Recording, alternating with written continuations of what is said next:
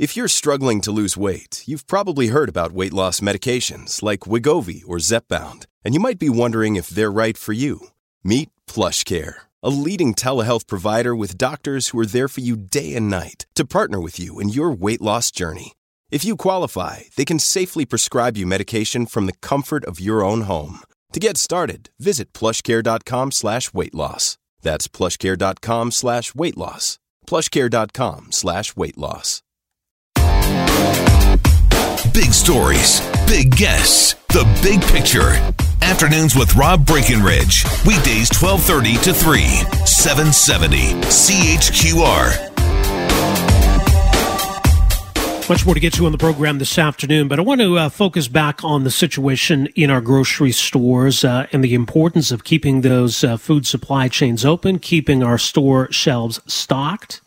But there's also the question of prices, and, it's certainly possible, given everything going on right now, that there could be pressures on the system and possibly, as a result, price increases. So is it something we should be bracing for? And is there any concern about what might be referred to as price gouging? Anecdotally, I've seen, complaints on social media and elsewhere that the price of whatever product X is higher than it should be.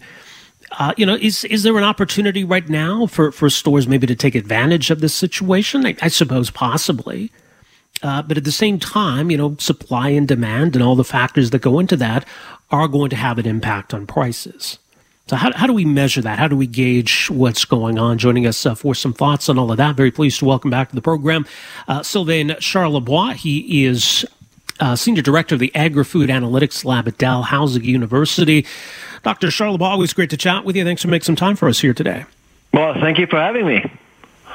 On the question of food prices, are we seeing any kinds of pressures, any sort of issues in the system, as it were, that might possibly lead to some price increases? Well, so first of all, last week we released an update of Canada's food price report as a result of COVID. We were getting a lot of requests about prices, how food prices will be affected by COVID, and frankly, looking at our models, the Canadian dollar is actually a bigger issue right now because of, and you guys would know this, oil. What happened a few weeks ago, pretty much at the same time as COVID, really, when the Saudis decided to flood the world with their oil, the Canadian dollar actually went down 5-6 cents. It's up a bit now because of what's happening with oil, but still, it's a cheaper dollar, and to import products will cost more. So we are expecting vegetable prices to be affected, and also a little bit bakery. And so overall, no changes.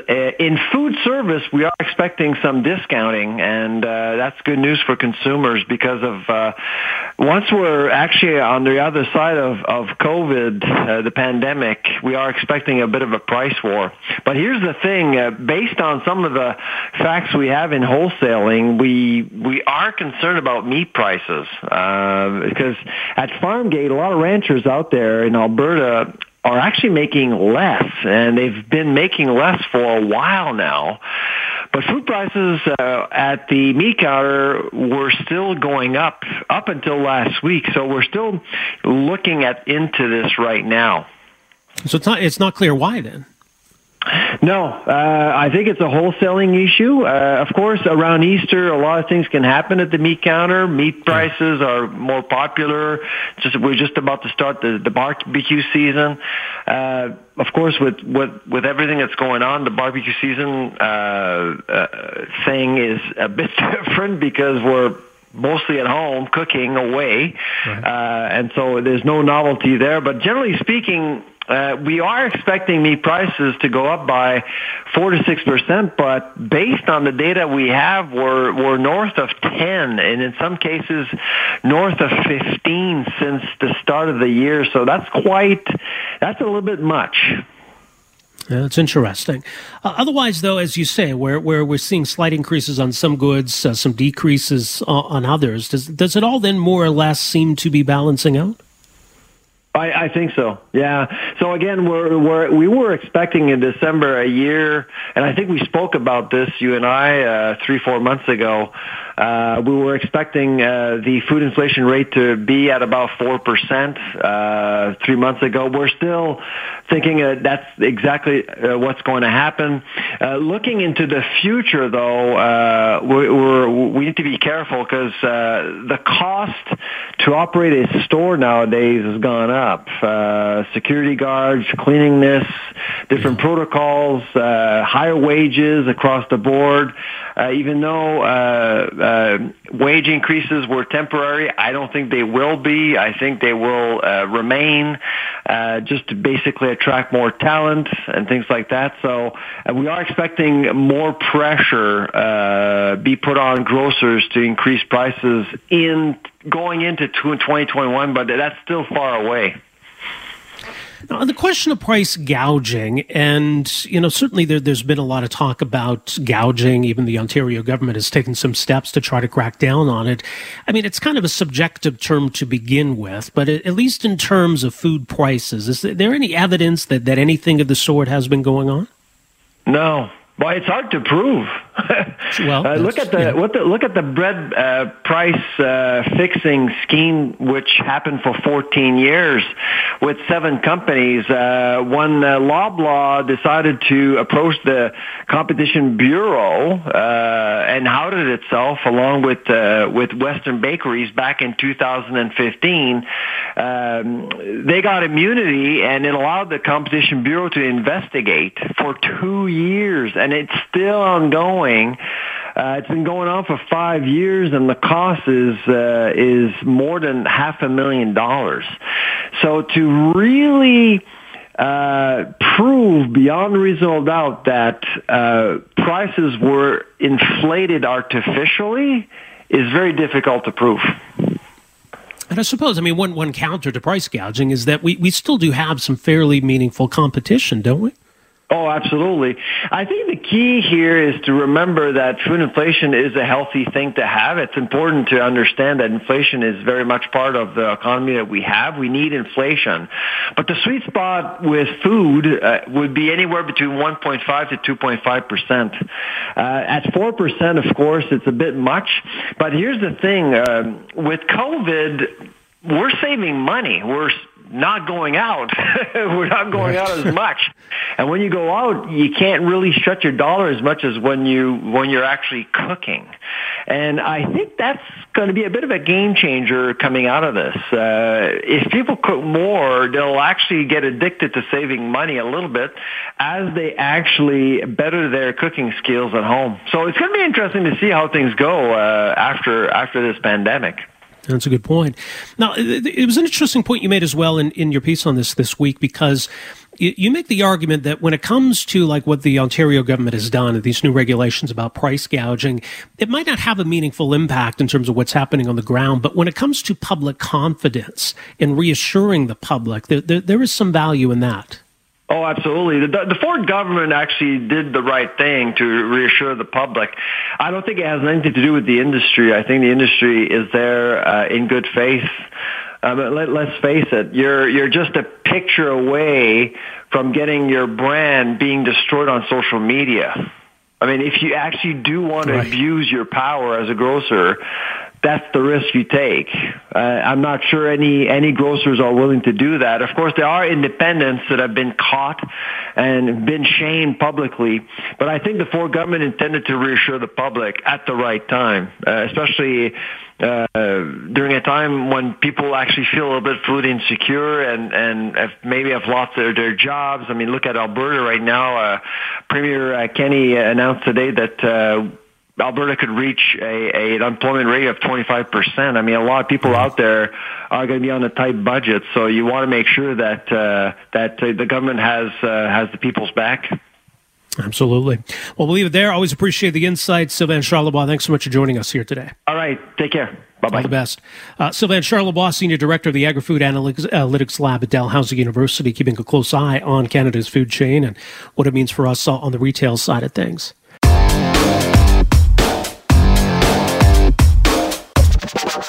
Look, I think it's pretty reasonable that if China has some equipment to spare, be it masks or anything else that can be useful in dealing with this pandemic, that it's not unreasonable we look to them to share that if they have that available. But I think at the same time, we need to watch for, what China's motivations might be when it comes to helping here. And I think there's a broader conversation to be had about how China is finding ways to exploit this pandemic situation. Now, for example, I want to play a clip of the Prime Minister here before we go to our next guest. Huawei, the technology company, obviously very important, as we've seen in China, has made a considerable donation to Canada of N95 masks and other personal protective equipment. The Prime Minister was asked today what we should read into that and whether there's an expectation that as Huawei makes these kind of donations, are they expecting a favorable decision when it comes to 5G? Here's what the Prime Minister said. We are happy to be receiving donations and shipments from many companies in Canada and around the world. We need to make sure that equipment is to Canadian standards, and we will make sure that it gets to the healthcare and frontline workers who need it. That is our priority right now. But receiving goods from a particular company won't necessarily imply at all that we regard different situations with that company any different down the future. Okay, so, with regard to Huawei, that's probably just a small portion of what China's looking at here in terms of advancing its broader interest and agenda globally, and maybe emerging from all of this as a much bigger superpower. And so I think that's something we should be concerned about. Joining us to talk more about all of this, very pleased to welcome to the program here this afternoon, Terry Glavin, author, columnist, and journalist. Had a great piece at Maclean's.ca this week on how this pandemic is the breakthrough that China's president has been waiting for. Terry, so great to have you with us here. Welcome back to the program. Well, it's nice to talk to you, Rob. Well, and hopefully you're keeping well. So as I say, this business with Huawei and how generous they are in donating all of this to Canada, that's kind of a microcosm of this much bigger issue, isn't it? Oh, yeah, it is. I don't think we should be surprised that, suddenly we're seeing a lot of medical supplies coming out of Canada, everything from ventilators to masks, N95 masks, and so on, is that Beijing went into this with that advantage that, one of their key strategies, their economic development strategies, involves capturing the global supply chain in key strategic sectors. And before we went into this, China was the primary global distributor and producer and distributor of masks of all kinds, and ventilators, and personal protective devices of various sorts. And in fact, had cornered something like 70 to 95% of the American market of, everything from ibuprofen to vitamin C, that kind of thing. The other thing, too, is that there was, in the weeks leading up to, Canada finally getting its act together and joining 80 other countries in the world and shutting down the traffic from China, closing the borders and what have you, there was a massive effort organized primarily by the United Front Work Department of the Chinese Communist Party and state-owned corporations and national champions, as they call them, like Huawei and PetroChina and so on. And a lot of it was organized out of the embassies and consulates in Canada and Australia and in other countries. A massive buying effort. The stores, these wholesalers, all of the supply was shipped back in special flights to China. Some suppliers in Canada have said that, all of their inventory was gone and Canada's inventory was effectively depleted by this effort. So, yeah, they're sending some back. That's great. Mm-hmm. Some of it we're buying. And, in the case of Italy, China was passing off great donations of equipment to Italy that was actually purchased by the Italian government after the Italian government had made donations to China in the early goings. And a lot of it is also just traffic between the Red Cross agency in China and its sister organization here in Canada. sort of a reciprocal payback for equipment that went over. The thing that I think that we really should be keeping our eye on is that it is in the interests of the Chinese Economic Planning Department, to say nothing of its massive propaganda department, to have countries like Canada happily accepting gifts of this sort from Huawei and other Chinese fronts and agencies and corporations, because the last thing they want to see is countries in the developed world breaking China's command and control of the medical equipment supply chain. So we should remember that. So I think, we're really at that sort of inflection point. We're past it now, that people have been talking about for some long while, about, the sort of inflection point between the primacy of liberal democracies and the international rules-based order, as we describe it, and a kind of a brave new world that has been remade in the image and likeness of the Chinese Communist Party. This is really, and I don't want to be alarmist about this, but this is really a geopolitically and in terms of the global economy and Canada's economy, which is so reliant on trade. This is a really important moment, and we've already made absolutely catastrophic decisions based on disinformation and misinformation that came to us from the World Health Organization via the World Health Organization out of Beijing. And we really have to be on our toes about this. Well, I think you're right. And I mean, the propaganda goes into it as well, not just in terms of how China's trying to make it seem like they're the generous superpower helping all these countries deal with it. Even the narrative at home, that President Xi is, the hero who conquered this virus. They're trying to, sow seeds of doubt about where this virus originated. I mean, we already know that, but it all plays into this narrative, doesn't it? That at home they're trying to portray President Xi as the hero, and internationally to portray themselves as kind of heroes of this situation, right? And what is the end game there? Well, the end game is, I mean, thank goodness, the Chinese government, the regime has actually been quite explicit and candid about this, is that the end game is to eclipse North America and Europe in the global order. Utterly and completely, and the all of the information out of China, public statements that senior party leaders have made, that party leaders and corporate and state-owned enterprise leaders at the provincial level and at the level of the prefectures have made, is that now's our moment, and we have to put this into hyperdrive. We have to accelerate these ambitions of ours, and they're doing exactly that. And I don't think we should be, silly about it. I don't think we should be Pollyannas about this. It's happening. It's happening now. And, I'm not, I have to say, I don't, I've been kind of holding back in my criticism of the federal authorities in Canada because, this is one of those weird moments in history where public trust in government is really, the most precious public good.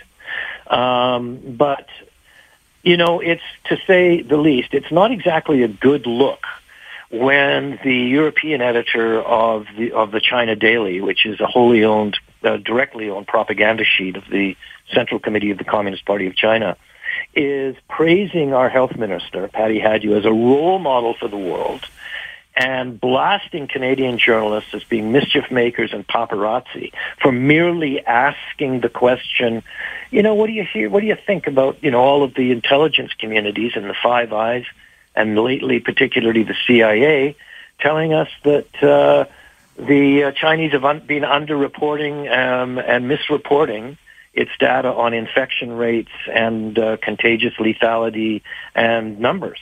And to have Patty Hajdu, as she did last Thursday, castigate a reporter and browbeat a journalist for merely asking that question.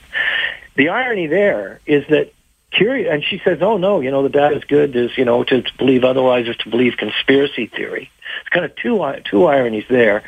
The first is that the Chinese government is actually the primary source of conspiracy theories about the coronavirus at the moment, and they have been deliberately for quite some time.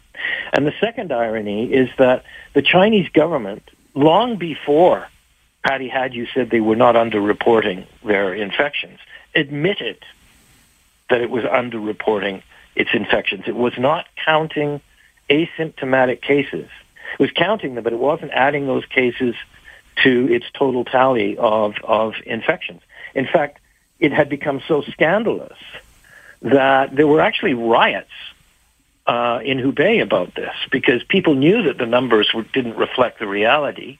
And so on the Monday of last week, Li Keqiang, Premier, and Wang Yi, Foreign Minister, they both instructed Chinese medical authorities to start doing it properly, to stop omitting asymptomatic cases from the tally. And on Monday, the Chinese authorities actually started including asymptomatic cases. So,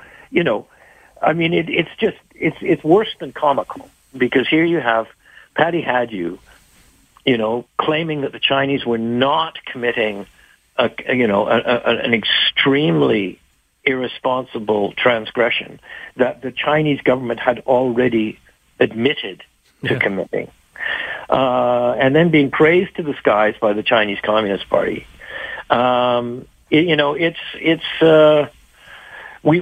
Public trust in the government is something that we should take as a given.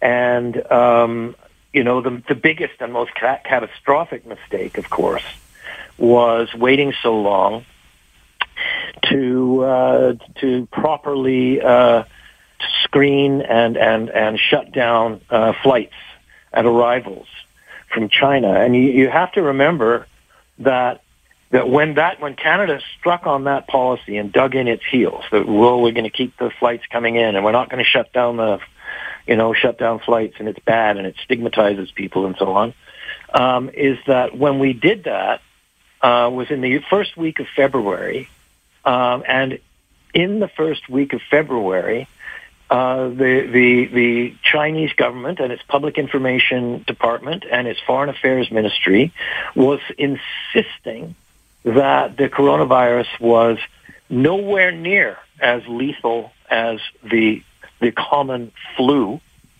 and that there was no evidence of human-to-human contagion, of human-to-human transmission. That's why we kept the flights coming in, was based on this most lethal type and most lethal act of disinformation. So, hindsight's always 20/20, and bygones and all that kind of stuff. But if the government doesn't come clean with us about how they've screwed up here, and look, be honest about it, right? Mm-hmm. We relied on the World Health Organization because the WHO is who you rely on. Even though, all of the evidence was that the WHO was just passing on rubbish that was passed on to its people by Beijing. I mean, just admit that you screwed up and promise that you'll be more careful and you won't screw up again and you won't mislead us. And we're at a really critical point we haven't seen a national emergency like this since the Second World War. And it would be really useful, I think, if our government actually was straight with us about who the enemy is. Yeah, exactly. Well, folks can read your piece. It's up at macleans.ca. Terry, always great chatting with you. Thanks for making some time for us here today. Take care. All the best. That is Terry Glavin, author, journalist, columnist. You can read his piece. Again, the headline, the coronavirus pandemic is the breakthrough Xi Jinping has been waiting for.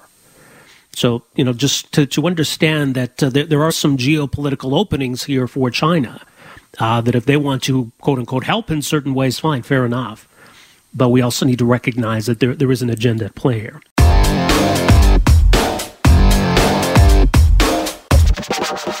So there's been a lot of conversation about the wearing of masks in trying to assist the battle against COVID-19, as it were, and some shifting advice from public health officials. I mean, first and foremost, obviously, and especially when it comes to masks like N95 masks, to make sure that healthcare workers have what they need to stay protected. But in terms of members of the public being out amongst other members of the public, is there an argument to be made for masks? The argument's a little different when it comes to more simple cloth or even surgical masks, that it's not about protecting yourself, but it's about protecting others, that we're all trying to collectively act as though we have the virus and trying to prevent it from spreading it to others. So that's important to know when it comes to masks. Also, just what we need to know about putting on masks, taking off masks, how to dispose of those masks, etc. So there's that side of it too. I want to play for you here. The Prime Minister was asked a question today about this public health advice. Here's that clip. Prime Minister Janet Silver, Global News. Yesterday, Dr. Tam said one should wear a non-medical mask if physical distancing was not possible, but there's still a lot of confusion about when and where one should wear a mask. Maybe you could clarify for Canadians regarding non-medical masks, whether a person is pre-symptomatic or asymptomatic, should they wear a non-surgical mask when they go outside, even if they think they can physical distance? I think those are exactly the kinds of questions that people should be taking the advice of medical experts from. I am not a medical expert. What I have heard from medical experts is that the most important thing is for people to stay home. If they do have to go out, they need to keep 2 meters apart and look to go out as minimally as possible. We need to wash our hands regularly. We need to cough into our elbows. These are the things that we know will slow and arrest the spread of this disease through this country. My understanding of what Dr. Tam explained yesterday is that if people want to wear a mask, that is okay. It protects others more than it protects you, because it prevents you from breathing or speaking moistly on them. Oh, what a terrible image. But it actually is something that people can do in certain situations. Our focus, though, is making sure that people don't think that wearing masks can mean that they don't have to social distance as much or can go out more often. The advice remains: stay home and keep 2 meters apart. Okay, well, speaking moistly is an interesting way of describing it, but it does speak to why there's perhaps some reason why, if you have to be in close quarters, where there can be some benefit. But if you're social distancing, if you're staying at home, there's less need. So joining us to talk a bit more about the evidence and the advice from public health officials and all of this, very pleased to welcome to the program from the University of Calgary's Cummings School of Medicine, Dr. Bayan Masagi, infectious disease specialist and clinical assistant professor. Dr. Masagi, thank you so much for joining us here. Welcome to the program. Thank you. So what are your thoughts on, this advice around masks and what people need to know about, both sides of this? Yes, so I agree with the clip that you played there. Essentially what we know is that, up until this point in time, masking was not being recommended for the general public. There were several reasons for that. One was that it was believed that masks essentially cause people to have a false sense of security, and that using masks that are incorrectly fitted or of poor quality, or reusing single-use masks may actually lead to more self-contamination rather than protection from getting infected with the virus and with other respiratory viruses. And also there was a strong emphasis on preserving the supply for healthcare workers. Now, with this new directive coming from Dr. Theresa Tam, I wouldn't call this a complete 180 on what we have been saying, because essentially we're still saying that masks, homemade masks, are not really meant to protect the wearer. They're actually meant to protect people other than the wearer. Mm-hmm. So if I go out into a place, as was mentioned, I should be trying to avoid all public places to the best of my abilities. But if I end up going grocery shopping or something like that, and I wear a homemade mask, and I happen to sneeze or cough during the pre-symptomatic or asymptomatic phase of the illness, I'm really protecting all those around me from having as much contact with my respiratory droplets. So that's kind of the crux of the recommendation to now wear homemade masks for the public. Right. Yeah. And as you say, I mean, if we're following other guidelines, distancing and washing hands and staying at home, there's clearly less need for a mask in the first place then. Correct. Absolutely. And it should be reemphasized again that wearing a homemade mask is not a substitute for, but is really an adjunctive add-on to those measures that we know are so effective, like hand hygiene, cough etiquette, social distancing, and avoiding touching our eyes, nose, and mouth. Right. And I mean, it also speaks to how, our understanding of this virus and how it's spread. And, the coughs or the sneezes and those droplets that can be spread from symptomatic individuals, that's part of it. But I guess what's tricky about this virus is, how it can be spread by pre-symptomatic or asymptomatic individuals, and maybe in ways that don't necessarily involve coughing or sneezing. So how much of a challenge does that represent in terms of, battling this virus and keeping it in check? So that does represent a big challenge, and you're absolutely correct. We actually, based on the evidence to date, we don't believe that asymptomatic or pre-symptomatic spread accounts for a large portion of the spread of the virus, but it may account for 5 or 6% of spread. And you're absolutely right. It's known to be quite a sticky virus, and it can stick to different surfaces for different lengths of time.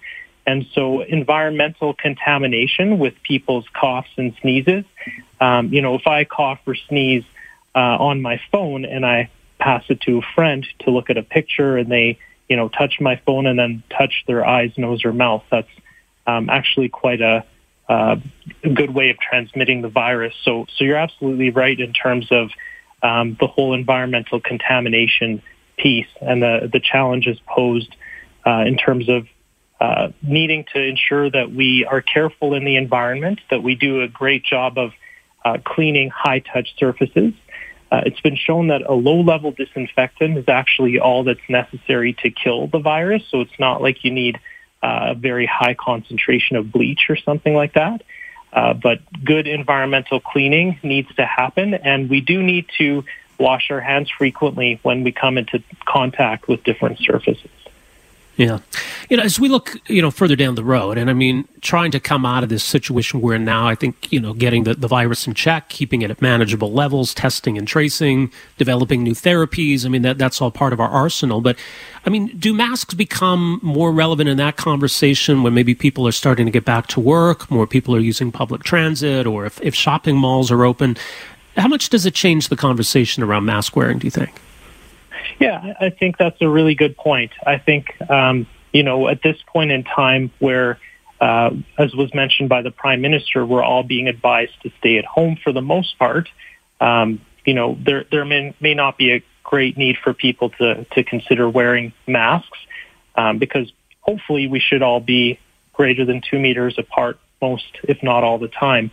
But as some of these public health restrictions begin to become lessened or begin to be decreased once we've sort of seen the peak of our cases and we sort of want to get the economy running again, and people are potentially going to be in more crowded areas, I think it makes sense to emphasize this sort of adjunctive measure more. And I think that makes logical sense. And I guess just as we've kind of trained people to adjust to this new reality, we now know what social distancing means. We hadn't even heard of that concept, a few months ago. I guess there's going to be a need to educate the public, too, that when it comes to masks, how to put them on, how to take them off, how and when to dispose of them. There's going to have to be that messaging, too, I would imagine. Absolutely. And I'm happy to run through just a quick few points to keep in mind that if you are using a mask, it's important prior to putting on the mask to ensure clean hands with alcohol-based hand rub or soap and water for 20 seconds. When you're putting on the mask, place it carefully and ensure it covers your entire mouth and nose, and tie it securely at the back to minimize any gaps between the face and the mask. And then avoid touching it while wearing it. And when you're removing it, ensure that you don't touch the front part of the mask, which is the contaminated portion of the mask, untie it from the back, and without touching the front, discard it. Important to, again, use either alcohol-based hand rub or soap and water to clean your hands after removing the mask, and also anytime you inadvertently touch the front of the mask. Couple other important things to keep in mind are to replace masks as soon as they become damp, visibly dirty, or worn out, and to not reuse single-use masks. Now, we're not recommending that the general public use surgical masks in the first place, as these have been deemed important for our frontline healthcare workers, and we have a limited supply. But, if you're using a single-use mask, it should not be used more than once. All right. Some great points. We'll leave it there for now. Dr. Masagi, thank you so much for making some time for us here this afternoon. Really appreciate this. Thank you very much for having me. Have a great day. All right. All the best. You as well. Dr. Bayan Masagi, infectious disease specialist, clinical assistant professor at the Cummings School of Medicine. So his thoughts on kind of where the advice is at on wearing masks, and it will become more relevant, I think, once we're in a position where we're starting to return back to some sense of normalcy.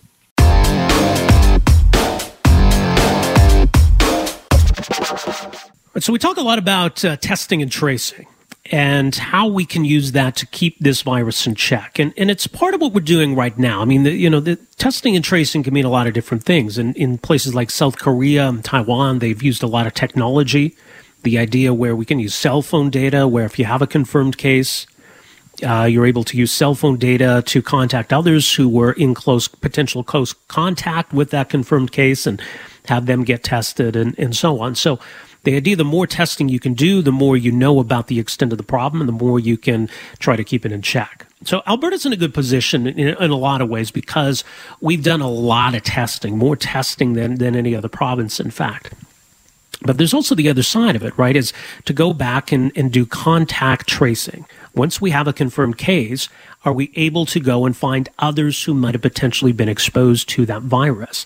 And that is happening now in Alberta. We're not using that kind of technology like some other countries are, kind of almost like good old-fashioned detective work. And a big part of that effort involves the University of Calgary. Joining us to talk more about some of what's being done in terms of contact tracing in Alberta. Very pleased to welcome to the program Dr. Lauren Bielinski, who's with Public Health and Preventative Medicine, the Family Medicine Department of the University of Calgary. Dr. Bielinski, thanks for joining us here. Welcome to the program. Hi, thanks for having me. All right, so talk a bit about how the University of Calgary then is playing a role in Alberta Health Services efforts to do more contact tracing. We're really lucky that we've been able to partner with the university. We have 300 medical students who are helping us with this contact tracing. A large portion of those are from the University of Calgary, current senior medical students, but we also have students from the University of Alberta as well. And so what's involved then in contact tracing? Yeah, that's a good question. Contact tracing, as you alluded to before, is kind of the detective work of public health medicine. Essentially, when we get a test back from the lab that says it's positive, it's our students and the nurses who do this on a day-to-day basis that call up this patient and they ask a little bit about what they've been doing over the past couple of weeks, and we try and dig down and understand where the virus came from. And we're also doing a bit of a safety check to see if the virus could have been spread to anybody else. So what kind of questions might that involve then, for example? Yeah. So when a student calls up someone, the first thing we want to know is how somebody's doing, of course. We want to know if they're ill or if they're feeling okay or if we need to act on that and, for example, get some people connected with healthcare. But once we're past that, then we start asking a bit about their history and what they've been doing. So we might ask, for example, if they went to a barbecue with friends, if they went out and cooked cookies with grandma and grandpa, do they have a medical appointment with their dentist or their doctor? And some of these questions are to figure out, is this maybe where they got the virus from? But we're also asking similar questions to figure out, did they come in contact with people who could potentially now have the virus? And then what do you do with that information? Once, someone says, well, yes, I was at a party a couple of weeks ago, or I did go here, whatever the answer might be. If you've got some information then that you could perhaps act on, what's the next step? It's a little bit of a domino effect.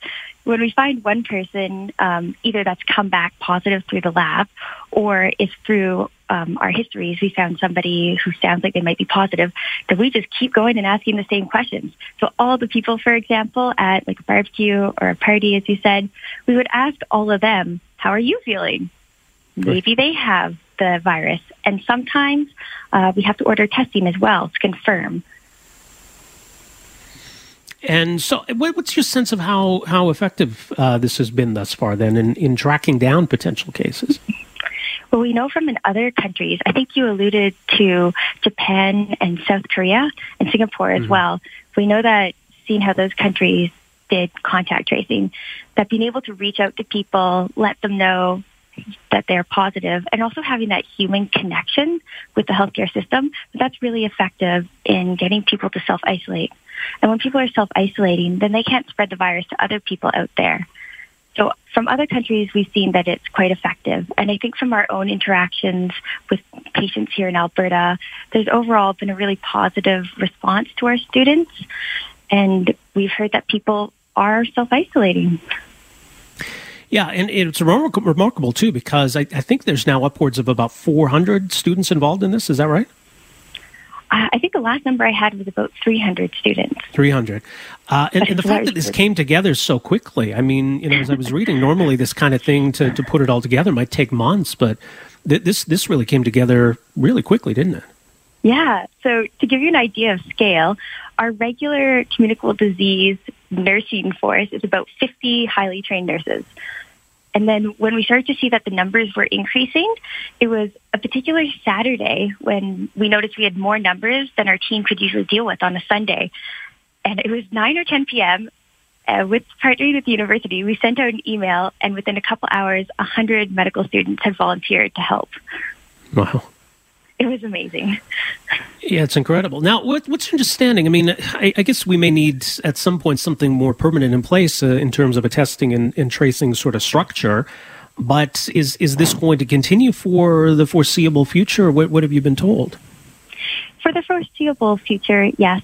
We're looking at other healthcare students or other healthcare workers that could perhaps come and help us more long term. But I do have to give credit to the nurses that are here all the time, because there is a group of people who do contact tracing every single day for all sorts of different illnesses. It's just that coronavirus has so many people that we needed, or so many people that are ill, we needed a lot more people to help us contact trace. Yeah. Well, it's great to see Alberta leading on this front, too. Lauren, we'll leave it there. I appreciate you making some time for us here today. Thanks so much for this. Thanks so much. All right. All the best to you. That's Lauren Belinsky, public health resident at the University of Calgary. And the Preventative and Family Medicine Department at the U of C. So part of this team of university students and residents who are kind of on the front lines in a detective sort of sense in doing this contact tracing. To be able to more quickly identify cases is a big part of keeping this in check. Thanks for downloading and listening to the podcast. Don't forget to subscribe, rate, and review for free at Apple Podcasts, Google Play, or wherever you find your podcast. You can also find me on Twitter at Rob Breckenridge. And you can email me, rob@770chqr.com. Talk to you next time. Afternoons with Rob Breckenridge, starting at 12:30 on News Talk 770 Calgary.